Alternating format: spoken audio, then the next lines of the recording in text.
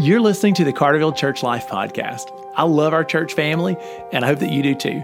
Our goal is that the episodes of this podcast would keep us connected and focused while we're scattered for our week on missions together. I hope that you're blessed by what you hear today. Welcome back to the Carterville Church Life Podcast. I hope that you're finding the content that we share every day to be useful while we try to focus as a church family. Just a quick reminder of why we do the podcast. The reason we do the podcast is because we want to remember that while we're scattered for a week on mission, we are the church. Like, we don't just exist as the church when we gather, we are the body of Christ all the time. So our podcast is a touch point throughout the week for us to stay focused for our time together, serving the Lord and loving each other well. All right, this week we're talking about the Holy Spirit for a couple of episodes on Monday, on Tuesday, on Wednesday. And in this episode, I want to talk about how the Holy Spirit ministers in the church. Yesterday, we talked about the ministry of the Holy Spirit in the life of a believer as we're becoming more holy. But today, I want to talk about the Holy Spirit in the life of the church. And Brick, I appreciate you coming back to be our guest again today. Thanks, Ben. Appreciate it. You bet. I enjoy talking about our theology together, so I appreciate that. Brick, there are several places in the Scripture where we talk about the role of the Holy Spirit in the church, but I want, for the sake of time today, to sort of focus on one thing primarily, and that is how the Holy Spirit ministers in the life of the church by gifting the church, what we typically call spiritual gifts. Mm-hmm. So thanks for helping me with that conversation. We'll just kick off with the generic definition. So, Brick, what do we understand spiritual gifts to be? What are they? Well, I guess what I would say is the gifts given to a believer once they come to know Christ. Once they're born again, they're given, a gift, or what I've heard is, potentially more than one gift, right. Which is, I guess, if you're going to say it, is spiritual strength. Maybe that's how I'd put it. Yeah, and in fact, all my life, I guess when I was young and we were talking about spiritual gifts, people did emphasize everybody gets one gift. I don't think that's true. I think everybody has many gifts. Mm-hmm. And I guess the strongest argument I can make for that is, in 1 Corinthians chapter 12, 13, and 14, Paul's in a big conversation about spiritual gifts, especially a few gifts, the gift of prophecy and the gift of speaking in tongues, had caused sort of a power struggle or status competition in the Corinthian church, and Paul was trying to correct that. But in those three chapters, he talked about those two gifts a lot. He talked about a lot of other gifts as well. But he told everybody in chapter 13 that the greatest spiritual gift anybody in the church could have is love.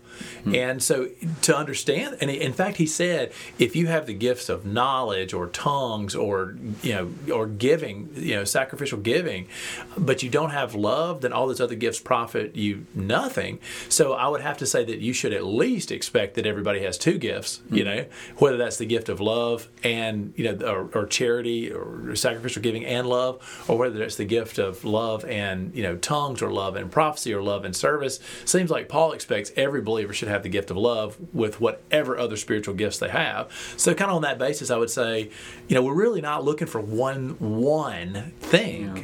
I think every believer probably has one primary dominant spiritual gift, but I have no basis for limiting the number of spiritual gifts that God gives somebody. Yeah, and something I think about is when we choose to just say, identify ourselves with one gift, we probably shortchange ourselves in the ability to grow in other gifts. Like we say, oh, I've got a gift in this, then maybe we excuse ourselves to say, I'm not so good in this, and we don't have the opportunity to grow in those other gifts that God's given us. And I think we would all say that doesn't sound like the ministry of the Holy Spirit. Like, I doubt that God's intention was for everybody to say, you know what, I'm just going to concentrate on this one thing. Yeah. So, all right.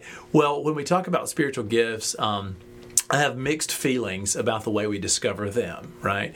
I think when I was young, in high school and college, and then I did Disciple Nows all through college and during my youth ministry days, it was not uncommon for us to have a weekend emphasis on spiritual gifts. And, I'd approach a group of high school students and say, God has given you a spiritual gift. Let's figure out what it is. But the way to figure it out was, here's a test, right? Here, answer these questions, And, people did a good job, I'm sure, putting together those spiritual gift inventories, those spiritual gift tests. And at the end, you would get scores in in different areas, and somebody would walk out and say, I have the gift of encouragement. I'm going to go encourage. So I would, and now looking back at 43, I have mixed feelings about that approach. On the one hand, I think it's probably valuable just to get your brain started. Yeah. But on the other hand, I think it can really be abused. And to speak to your point a minute ago, this is kind of a funny story. Nobody's going to be proud of their pastor when I tell you this. Sorry, guys. But when I was in college and took one of those spiritual gift tests, I turned out to be an encourager, and I had the gift of encouragement, and and some prophecy, not in the sense of telling the future, but in telling what God's word is. There were some spiritual gifts that I scored well in, but I scored a -3 in the gift of mercy. So I think I've told you that before. And what I would hate is for myself or any other believer to look up and say, well, I don't have the gift of mercy. I'm not going to even try to be merciful. I seriously doubt that that's the way the Holy Spirit wants us to grow in our holiness, right? Okay, so as we launch into this, journey of figuring out our spiritual gifts, I want to encourage the church family to not discount all the ways the Holy Spirit is making himself known in you, through you, for the church, right? So that's my first thing. Let me ask you this, Brick. What's the best way for a person to discover their spiritual gift? Like if our listeners today are saying, okay, I want to give this a try. I want to be useful to the kingdom of God. I want to recognize that the Holy Spirit is equipping me for service. Gosh, but what's my gift? What do I do? How do you recommend they explore that? Yeah, so my thought when you ask that is just, two things initially. One is to dive into Scripture yourself. Like to look and spend time in prayer and Scripture, looking at what God's Word says about that, and then taking some introspective and saying, asking the Holy Spirit, well, what does this look like in my life? The other one that I thought of is, being surrounded in a good Christian community and asking other people. I think of when it comes to weaknesses are best seen from an outside perspective. When I want to see a weakness in myself, often I go to people who are honest and may be able to see those weaknesses, but also with strengths and gifts. I think when we're surrounded by a good Christian community that is able to see your flaws and your strengths, when they're listening to the Holy Spirit, they can see the things that God is working in you and the good strengths that God sees. So I'd say Scripture and community. That's awesome. I want to add to your list. I think just saying yes to the Holy Spirit a few times, when God gives you a nudge and you look up and you say, I'm not sure if I'm good at that though, Lord. Well, just try it. Go do it. When God puts it on your heart to serve or, to sing or to teach or, to be generous, just say yes and allow the Holy Spirit over the course of your lifetime of service to help you identify what you are gifted at. You'll look up and say, boy, I was terrible at that. So that's probably not my best way to serve. But you'll find some things that you're surprised that you are good at. And so I think if we just, I think one of the best ways to discover your spiritual gift is just by serving the Lord. Just say yes to things, explore that. Okay, so I want to equip the church with a little information. Brick, to my knowledge, we typically think of lists of spiritual gifts, and they're located 4 places in Scripture. A couple things I want our church to know about those 4 locations is, number one, they're not identical. There's a gift list in Romans 12, in 1 Corinthians 12, in Ephesians 4, and in 1 Peter 4. And the lists of gifts are not identical. And I think there's a reason for that. I think it's because the New Testament authors, under the Spirit of God, did not intend ever to make a list of all the spiritual gifts. These lists are representative. For example, we should read them more like this. Here are some examples of the gifts. If you have gifts like these, but it's very likely that the ways that God uniquely has gifted you aren't included specifically on these lists or exhausted by these lists. So I just want to kind of point everybody to those, and I want to share a couple of the things that are relevant there. So in Romans chapter 12, the kinds of gifts that are listed, for example, in verse 6 and following, he says this: we have different gifts according to the grace given to each of us. If your gift is prophesying, then prophesy in accordance with your faith. If it's serving, then serve. If it's teaching, then teach. If it's to encourage, then give encouragement. If it's giving, give generously. If it's to lead, do it diligently. If it's to show mercy, then do it cheerfully. So some of the things that are showing up on that gift list, encouragement, mercy, leadership, service, prophecy, and I just want everybody to sort of shape their mind around a few of these things. That some of these are skills that you use at work or at home or at school every day. So there are more gifts listed in 1 Corinthians. But the one thing I want to show you in 1 Corinthians, rather than read the whole gift list, is I want to read verse 7, because 1 Corinthians chapter 12, verse 7 provides a definition of spiritual gifts that I want our whole church to hang on to. So, Brick, will you read that verse for us? Yeah, verse 7 says, "Now to each one the manifestation of the Spirit is given for the common good."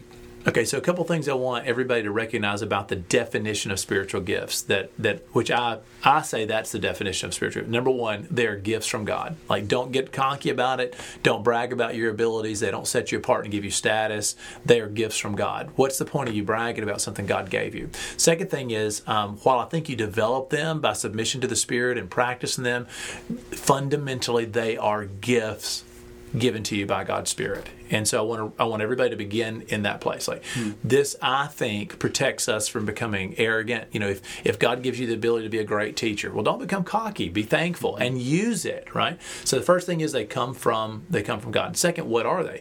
Well, according to that, they're manifestations of the Holy Spirit. They're the way that the Holy Spirit of God makes himself present and available in the church through people in the church, right? So if the spiritual gifts are the way the Holy Spirit that's at work inside you serves and makes himself known through the church and to the church, then you need to know where their power comes from, the presence of the Holy Spirit. But also, I think there's a ramification on how many gifts are there. I mean, are there 20? Are there 25? You know, can I just make these lists, put them all together and keep? I don't think so. Because the answer to me of how many spiritual gifts are there seems like it would have to be connected to how many different ways can the Holy Spirit serve in the church. I mean, if a gift is the manifestation of the Holy Spirit, then it makes sense to me to say that, well, then the number of spiritual gifts is incalculable. Like, we would never know. Does that make sense? The last thing I want everybody to recognize is why. Why did God give us the spiritual gifts? And in this verse it says they are manifestations of the Spirit for the common good. So whatever gifts God's given you, he intends for you to use them to serve in the church and through the church, in the mission of the church. That doesn't mean you just use them when you gather for the church, because remember, we're not just gathering on Sundays to become the church. We're the church all week. We're the body of Christ. So a lot of these gifts you're using on Tuesday while you lead and serve and while you give wise counsel, you know, while you show mercy. So they're not just for the church gathered. They're for the church scattered. They're for a mission, but they are for the common good.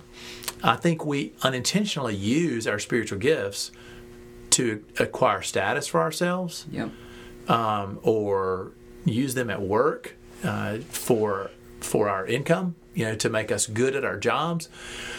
But I want to recognize that fundamentally, these ways that God has blessed us spiritually to serve, they are to be used for the common good.